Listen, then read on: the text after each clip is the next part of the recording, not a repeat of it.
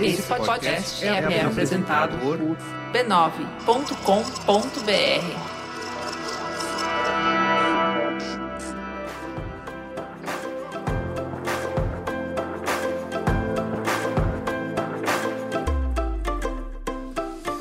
Olá, eu sou a Cris Bartes. Sejam bem-vindos, bem-vindas e bem-vindes ao Ponto de Virada, o podcast do B9, onde a gente bate um papo sincerão sobre trabalho, profissão e carreira. Essa nova temporada tem o patrocínio do banco digital Next, que está aí para te ajudar no dia a dia, oferecendo uma plataforma simples e intuitiva para você organizar a sua vida financeira e alcançar os seus objetivos. Nessa temporada, a gente conversou com quem teve que adotar o home office durante o isolamento social. E também falamos sobre os gestores que tiveram que organizar o home office das suas equipes nesse período. Depois, batemos um papo com quem não teve jeito só de adaptar o serviço. Teve mesmo que mudar de profissão por conta da pandemia. E para continuar a nossa minissérie, apertem os cintos, meu negócio sumiu. O papo que a gente teve hoje é com quem, para manter o trabalho, para continuar aí com o seu negócio, teve que se virar nos 30 e adaptar o seu produto. Vem comigo. A produção de eventos é fundamental para o entretenimento, mas também para o mundo dos negócios. É através deles que o mercado se encontra, se conecta, une forças e se inspira. O famoso cafezinho do network faz muito mais diferença na história das empresas do que muita gente imagina. A coisa dá tão certo que o setor se estruturou, se profissionalizou e vem fazendo isso cada vez mais, movimentando o mundo dos negócios e com um bom faturamento também. Investir nesse mercado parece uma ótima ideia, certo? O que ninguém previa era uma pandemia que ia prender todo mundo dentro de casa. Promover encontros presenciais se tornou não só indesejável, mas um risco à saúde das pessoas e até crime em boa parte das cidades. Fazer eventos nesse cenário ficou impossível. Ou não. O Alan Zacher é fundador e realizador do Pixel Show há 16 anos. O Pixel é um festival de criatividade que todos os anos reúne grandes nomes da tecnologia, do designer, da arte, da inovação de um modo geral. O desafio proposto é pensar como será a criatividade daqui 150 anos. É fácil, hein? O que acontece é que em 2020 eles tiveram que avançar pelo menos uns bons anos para serem capazes de estruturar e garantir um evento à distância. Claro, tem webcam, microfone, sala virtual, dá para fazer uma boa palestra. Mas como que monta uma feira online? E workshop dá para fazer? E pior, exposição. E como é que ficam as experiências que eram o grande atrativo desses festivais? Como é que atrai pessoas e convence pessoas a pagar ingresso para ficar em casa? Como fechar a conta e garantir que a troca típica dos eventos continue acontecendo? Bom, o Pixel Show aconteceu, hein? E foi logo aqui em outubro. Hoje eu vou conversar com o Alan para eu tentar entender um pouquinho como que ele fez essa mágica, essa transformação. Alan, seja muito bem-vindo ao Ponto de Virada e comece contando pra gente o que você faz. Tudo bem? Como já me apresentou, eu sou o Alan. Eu sou o cara que criou o Festival Pixel Show.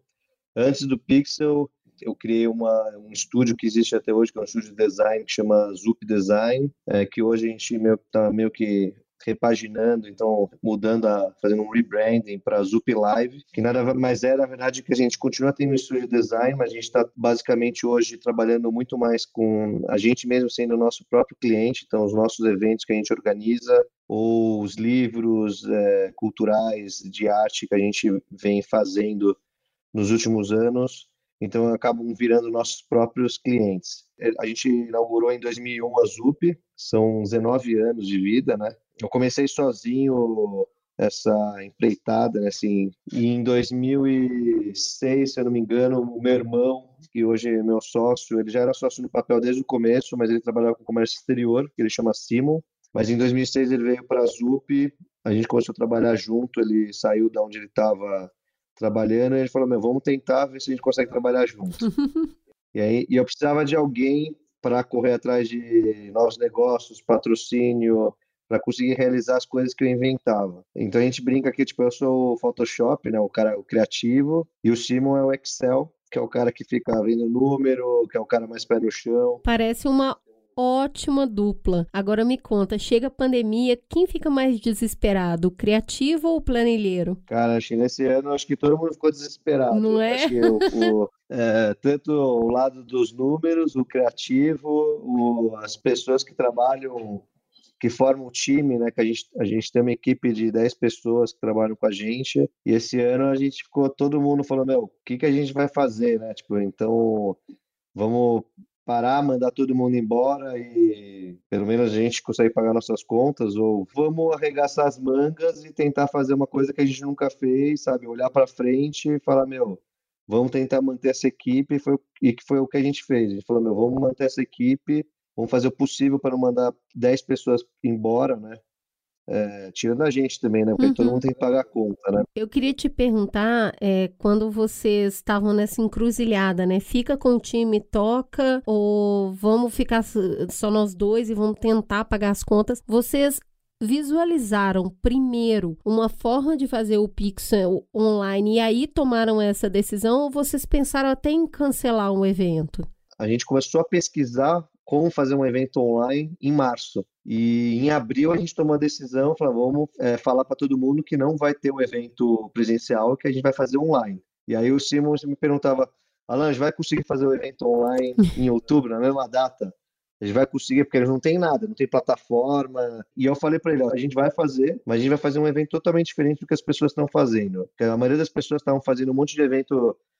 Você entrava no site e era tudo direcionado para o YouTube ou para um canal do Zoom. Eu falei, meu, eu não quero fazer isso, porque a gente vai perder o nosso networking, que é super importante para um evento de criatividade. Quando vocês entenderam que ok, vamos fazer esse evento online, a primeira preocupação foi qual? Visto que no evento presencial, você tinha várias coisas acontecendo ao mesmo tempo. Tanto a exposição, quanto o workshop, quanto a palestra e o network, que é isso que a gente está falando, pessoas conversando com pessoas. Qual dessas frentes foi a primeira que vocês se preocuparam em levar para o online e entender se ela funcionaria online? Então, a primeira coisa era a gente conseguir manter alguns itens, né, algumas características importantes do Festival Pixel Show. Uma delas era o networking, que as pessoas vão no evento para trocar ideia. Então, por exemplo, eu paro na frente de um expositor, paro na frente de um artista que faz escultura, eu posso contratar ele para ele ser meu escultor, para esculpir os personagens que a gente vai usar num game. Não, e tem uma coisa incrível nesse network que é, eu não tô ali pra nada disso, mas aí quando eu ouço um cara conversando com um escultor sobre fazer game e eu sou um programador, eu acabo conhecendo essa pessoa e em algum momento a gente vai trabalhar junto. E tem muito isso no evento, né? Muitas vezes a gente vê, as plenárias não estão tão cheias assim, mas as pessoas estão do lado de fora se conhecendo, entendendo o que cada um faz. Exatamente. E isso é muito efervescente nos eventos. E no online é muito difícil fazer isso. De alguma forma, vocês conseguiram driblar essa dificuldade? Então a gente conseguiu, foram meses de pesquisa, eu acho que de março até julho, eu falei com mais de 45, acho que foram 46, se não me engano, 47 plataformas do mundo inteiro, assim, para tentar descobrir uma plataforma que fosse um pouquinho parecido com o que eu tenho no Pixel. Então, que eu pudesse ter várias salas, mas que as pessoas pudessem estar assistindo uma palestra enquanto ela está vendo a agenda no site. Então, da mesma forma que a gente tinha isso no festival. Na verdade, até melhor, porque no festival esse ano a gente ia começar a usar o aplicativo, que a gente não tinha aplicativo ainda. A gente tinha um tabloide com toda a programação, e as pessoas ficavam riscando, Sim. rabiscando a programação que elas queriam fazer. E aí eu falei, a gente teve que ir anos-luz para frente, para o futuro, e juntar, por exemplo, vamos juntar a agenda, como que eu consigo fazer uma transmissão ao vivo dos meus palestrantes do mundo inteiro. A gente teve 5 salas tendo conteúdo em paralelo. Então tinha Sharp Talk numa sala, que são palestras de 20 minutos, né, estilo TED, live art ou música que estava tendo numa outra sala, ou oficinas nessa outra sala. Aí tinha 2 salas de palestra acontecendo em paralelo, e tinha uma terceira sala que era para quem não sabia inglês, por exemplo, estava ouvindo um palestrante falar o inglês ou espanhol, ou em alguma outra língua, e tinha uma tradutora simultânea fazendo voice-over em cima. Então, o cara escutava já em português essa palestra. Então, tinha que ter algum esquema fácil para você circular entre clicar, né, no caso, no mouse, entre uma sala e outra, então se essa palestra está chata, eu quero ver o que está acontecendo nessa sala, ou tipo, acabou a palestra, vamos ver o que está acontecendo lá no live art, ou um músico esteja tocando ao vivo lá no festival. Então tinha que ter essa facilidade, tinha que ter uma facilidade de networking. O nosso aplicativo tem uma coisa bem legal, que sabe o handshake, né, o aperto de mão quando você faz num evento? E como a gente não tinha um aperto de mão, você podia pegar o seu celular, chacoalhar o celular, e toda hora que você chacoalhava o celular, se alguém estivesse chacoalhando o celular ao mesmo tempo, criar uma conexão automática para esse o nome dessa pessoa. Para mim, apareceu o nome da pessoa que chacoalhou, e a pessoa que chacoalhou viu o meu nome lá, que eu quero conectar. Eu mesmo produzindo o evento, consegui conectar, chacoalhando em 7 dias de evento, consegui conectar com 32 pessoas. Cara, que saída legal! Eu achei interessante porque, pelo que eu estou entendendo, para cada um dos pontos de trabalho que você tinha no presencial, vocês pensaram numa experiência do virtual, né? Então, quer dizer, diante da dificuldade que sabe aquele evento, aposto que seu irmão já tinha falado isso, um dia a gente podia tentar fazer isso online, né? Vai ficar mais fácil de organizar, e você não, brincando aqui, né, das ilusões, você não, o importante é a gente estar junto. E aí, de repente, vocês se viram diante da situação, agora vai ter que fazer, mas ao invés de pensar tudo como um plano, né? Planificar todas as experiências, o que eu tô percebendo é que vocês foram se esforçando para adequar as experiências, né? Então, me conta, é isso mesmo? Ao mesmo tempo que tinha palestra, na parte de exposição tinha gente pintando ao vivo e tinha cantor ao vivo, como é que aconteceu essa parte que é artística do evento? Algumas coisas a gente conseguiu, algumas oficinas, por exemplo, que eram presenciais, a gente conseguiu, por exemplo, montar um kit, e então as 30 primeiras ou 40 primeiras pessoas que se inscreveram num link, na hora que a gente divulgou, receberam um kit em casa para fazer oficina, que estava no YouTube de graça, mas ao mesmo tempo, a gente tem experiências que era impossível fazer, que tipo, não tem como, por exemplo, a gente tem o XR Lounge, que é um lounge que a gente teve ano passado 15 experiências de realidade virtual, de filmes, games ou experiências culinárias com VR. Então, isso, tipo, como que eu vou fazer isso? Não dá para fazer. Primeiro que as pessoas não têm óculos, né? Tipo, quantas pessoas têm um óculos de realidade virtual em casa? Sei lá, tipo, deve ser 0,01% da população. Muito legal. Eu queria que você me contasse um pouquinho da parte de exposição, porque ela representava ali uma porcentagem muito grande do que era programação, né? Então é isso que você estava me falando, as pessoas iam ver outros artistas, conhecer outras formas de arte. Isso foi possível ser feito online? Vocês movimentaram nesse sentido? Assim, em número de pessoas assistindo, talvez tenha tido até mais pessoas assistindo. Por exemplo, às vezes 200 pessoas assistindo um artista desenhando ao vivo. Às vezes no Pixel Show você tem, sei lá, 15 mil pessoas circulando, mas vendo um artista mesmo, às vezes desenhando, às vezes tem 30 ou 15, sabe? Que fica lá em volta e cria aquela galerinha em volta querendo saber o que está acontecendo, né? Em volta de algum artista. Às vezes também tem 100 pessoas, 200 pessoas lá que aí não dá nem para andar nos corredores. Mas no evento online você perde o abraço, sabe? Por exemplo, os palestrantes também falaram, eu estou dando palestra, mas eu estou vendo uma tela. Tinha gente assistindo minha palestra. E aí a gente descobriu outra coisa também. As pessoas, como o conteúdo fica gravado, às vezes tinha palestra que no começo a gente tinha, sei lá, 50 pessoas, e aí no dia 31 tinha 1.000 pessoas que assistiram, sabe? Então o palestrante às vezes entrava, aí no dia que o palestrante estava fazendo perguntas e respostas, às vezes tinha só 10 pessoas lá, porque as pessoas falaram, vou deixar para depois. É que a pessoa não foca, né? Em casa você tem aquele problema, você está fazendo outras coisas, você tem que cuidar da sua casa, às vezes tem seu filho, tem o telefone, você está trabalhando, então você começa a assistir uma palestra e a gente reparou que muitas pessoas estavam assistindo, uma pessoa assistia 4, 5, às vezes 6 vezes a mesma palestra. Aí a gente começou a perguntar para as pessoas, você assistiu 5 pessoas e falou, na verdade é que eu comecei a palestra, eu tocava o telefone. Aí eu tinha que começar de novo na gravação. Vida Aí real, alguma coisa né? acontecia. Então a gente descobriu que no presencial você está lá, você fica lá, uma imersão, você fica 48 horas de sábado ou de sexta-feira à noite até domingo às 10 da noite, sem sair de lá. Palestra, expositor, comendo, ouvindo uma música, fazendo um simulador, volta para a palestra, vai fazer uma tatuagem, vai ver um maker, compra coisa na feira. E no virtual você está no computador, pisca aqui seu WhatsApp e fala, pô, tem que responder isso. Aí você já perdeu a palestra, aí tem que voltar para a palestra. Não, e entender essas curvas diferentes, né? Que no online você acaba tendo muito mais dado e você fica tentando entender o comportamento das pessoas num negócio totalmente novo. Mas eu queria entender o seguinte, você e todo mundo da sua equipe tá mergulhado em criatividade, em tecnologia e inovação há muitos anos, com a ZUP, com a organização do Pixel. A hora de encarar os desafios, esse aprendizado, essa bagagem foi útil? Vocês usaram isso? E qual que é a dificuldade que você enxerga isso para o setor como um todo? Então, acho que em questão criativa, eu acho que meu time foi super bem, assim, todo mundo deu sugestões, deu aquele pitaco, né? Tipo, vamos fazer isso, não vamos fazer isso porque não vai dar certo.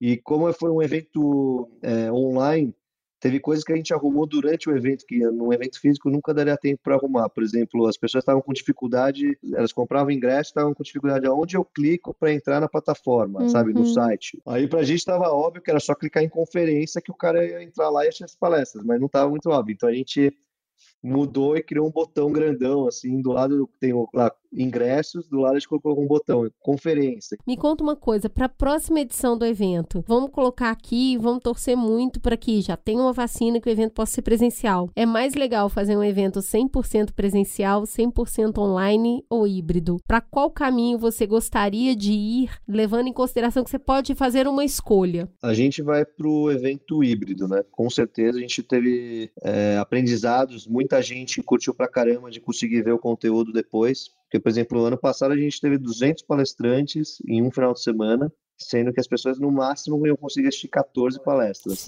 porque dura 1 hora cada palestra, você não consegue, é impossível você estar em todas as salas. Mas se a gente tivesse gravar as palestras e deixar mais uma semana para o público assistir as palestras, pode ser uma outra opção para o cara se divertir, ver as que são mais importantes para ele no momento, falar com esses palestrantes e depois conseguir assistir outras palestras que, sei lá, tão importantes quanto as primeiras, mas não dava tempo, ou palestras que já são secundárias, né, que não tem o fator de importância, não está em primeiro lugar. Então a gente está pensando em fazer transmissão ao vivo, então para pessoas também. Por exemplo, uma coisa super interessante que a gente teve acesso de 72 países. Sim, era isso que eu ia comentar também, né? Tem um quesito super importante que às vezes a pessoa tem condição de ir no evento, até pagar o evento, mas o deslocamento, o traslado vai ser tão caro que ela acaba não indo. E aí quando você tem um evento online, o que você vai ter que investir é tempo e às vezes uma inscrição. Então, me parece que os eventos online, eles acabam sendo um pouco mais democráticos, né? Principalmente no Brasil, que as coisas acontecem muito no eixo Rio-São Paulo. Então, você acredita que a partir de agora a gente vai ter mais eventos online justamente para permitir que pessoas de todos os lugares do país acessem? Assim, a gente não é pioneiro nisso. Tipo, nos últimos anos, tem eventos que já acontecem 100% online, que nunca é físico. E eu sei que esse ano, para quem fazia evento 100% online, foi muito mais fácil vender ingresso também. A gente viu um gráfico lá do Simpla, por exemplo, que os únicos que conseguiram manter um patamar mais alto de venda de ingresso eram os eventos que já faziam coisas online. Porque as pessoas estavam acostumadas já com online, então é muito diferente e desafiador nos eventos físicos, que as pessoas já estão esperando aquela experiência, sabe? De ver pessoa, de você sentir na pele, de conversar, de coisas que você não consegue trazer para o online. As pessoas ficam falando, já não vou no evento, vou deixar para o ano que vem, entendeu? É muito interessante isso, né? Porque a gente está indo por um momento muito abrupto, não foi uma escolha, foi uma necessidade. O que eu gosto muito do ponto de virada que a gente está falando aqui é que a gente saiu do 0, foi para o 100, e a gente deseja muito a oportunidade de ir para o meio, né? Então, a gente saiu do 100% presencial, foi para o 100% online e aprendeu com as duas experiências, entendendo que a gente ainda pode fazer uma terceira. E aí, sim, por escolha e não por falta de opção, né? Ou ser empurrado para isso. De qualquer forma, eu acho que vocês têm um aprendizado gigantesco. Que bom que vocês estão aqui compartilhando isso com a gente. Das coisas que deram certas, que talvez não se repitam, porque não deu tão certo ainda, mas essa possibilidade de pensar o novo. Alan, muito obrigada por compartilhar com a gente essa experiência. Eu acho que todo mundo que está ouvindo aqui, além de ter pego muitas dicas, entendeu que é possível, que dá para fazer, mas que tem que estudar e tem muita experimentação envolvida. Nesse tempo que a gente está tão inseguro, dá muito mais medo de errar. E aí eu acho que a gente precisa ter uma dose extra de coragem, né? De propor algumas transições que umas vão dar muito certo, outras nem tanto e outras vão dar errado. Não tem jeito, o nome é errado mesmo. E aí você fala, ano que vem, isso eu não vou fazer. E eu acho que aí tem um legado muito grande de experiência e de ponto de virada. Queria que você me respondesse agora, você se sente um profissional da área mais preparado agora? Então, na parte de evento, com certeza, né? A gente ainda está aprendendo bastante, esse ano a gente começou muitas coisas que a gente já sabia que a gente estava atrasado. Por exemplo, o canal do YouTube, a gente estava atrasado. A gente devia ter já feito há 5 anos atrás. A gente começou em abril. Então a gente está tentando investir em outras plataformas, em outras coisas, né, outras soluções.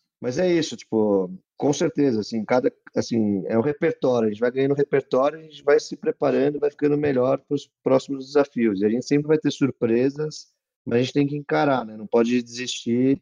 Tem que falar, vamos fazer, né? Então esse ano foi super desafiador, né? Aquele negócio, manter a equipe o ano todo sem estar pingando quase nada de dinheiro, né? Muito legal, Alan. Obrigada por compartilhar com a gente a sua experiência. Eu acho que foi muito válido para mim e para todo mundo que vai ouvir aqui. E eu espero, ano que vem, voltar aqui e te perguntar como é que foi sobre o evento híbrido. O que você levou para o presencial, o que ficou no virtual. Muito obrigada, foi um prazer falar com você. Eu que agradeço. Obrigado aí.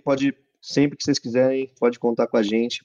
Sigam o Instagram do Pixel Show, ou arroba Pixel Show, @feira Pixel Show. O meu Instagram também é Alan, né, com 2 L's, @Zacher, SZACHER. Se as pessoas quiserem fazer perguntas também para mim, eu sou super aberto, só mandar lá um oi, que a gente bate um papo, aí vai fazendo mais networking. E fica de olho aí nas novidades do Pixel Show no site. Em breve a gente vai estar lançando uma outra plataforma que está junto com a plataforma de eventos, que agora a gente vai ter conteúdo o ano todo também, que foi um outro aprendizado. As pessoas sempre reclamavam que tinham que comprar o ingresso 1 ano antes, porque elas gostam do evento, mas tem que esperar 1 ano para ir no evento e ver o conteúdo lá.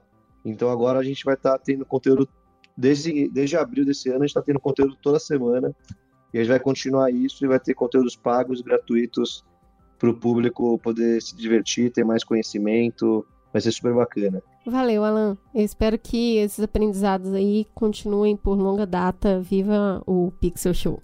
Um beijo. Obrigado. Valeu. Quando tudo parece fora do lugar, fazer qualquer coisa já é alguma coisa. Passamos por uma situação extrema e um período de grande crise. A palavra reinvenção saiu do item 10 e passou por o item 1 na lista de prioridades de qualquer negócio. E quando fica impossível fazer o que a gente sempre fez, olhar para si, lá no fundinho, entender a nossa missão, os nossos objetivos e a responsabilidade do negócio, parece ser mesmo o melhor caminho para descobrir como oferecer o que você oferece de uma forma completamente diferente. O ponto de virada de hoje vai ficando por aqui, mas antes da gente encerrar, vamos para aquele recadinho do Banco Next? A praticidade dos bancos digitais já são uma grande vantagem na nossa vida. Quando essa praticidade se combina com serviços de forma gratuita, então, aí é gol de placa. O Banco Digital Next é a sua próxima solução em banco. Tudo é feito direto pelo aplicativo, de uma forma muito facilitada e coerente com a praticidade dos nossos tempos. E o melhor, dá para fazer transferência sem taxa direto pelo aplicativo, saques ilimitados e gratuitos nos caixas da rede 24 horas e também nos caixas do Banco Bradesco. Aliás, na rede Bradesco, o cliente Next também tem direito a depósito imediato e sem envelope. É muita facilidade, hein, minha gente? Next, o banco digital que faz acontecer. Baixa lá o app do Next na sua loja de aplicativo e abra sua conta grátis. Daqui a pouco a gente volta para mais um papo com quem precisou mudar a forma de oferecer seu serviço durante a pandemia. Até lá! Ponto de Virada é uma produção B9. Apresentação Cris Bartz, coordenação geral Carlos Merigo, Juva Lauer e Cris Bartz, direção Alexandre Potashev, produção Beatriz Fioroto, apoio à pauta Iago Vinícius, edição Ilha Flutuante, identidade visual Johnny Brito, coordenação digital AG Barros, Pedro Estraza, Lucas De Brito, Iago Vinícius, atendimento e comercialização Raquel Casmala, Camila Mazo e Thelma Zenaro.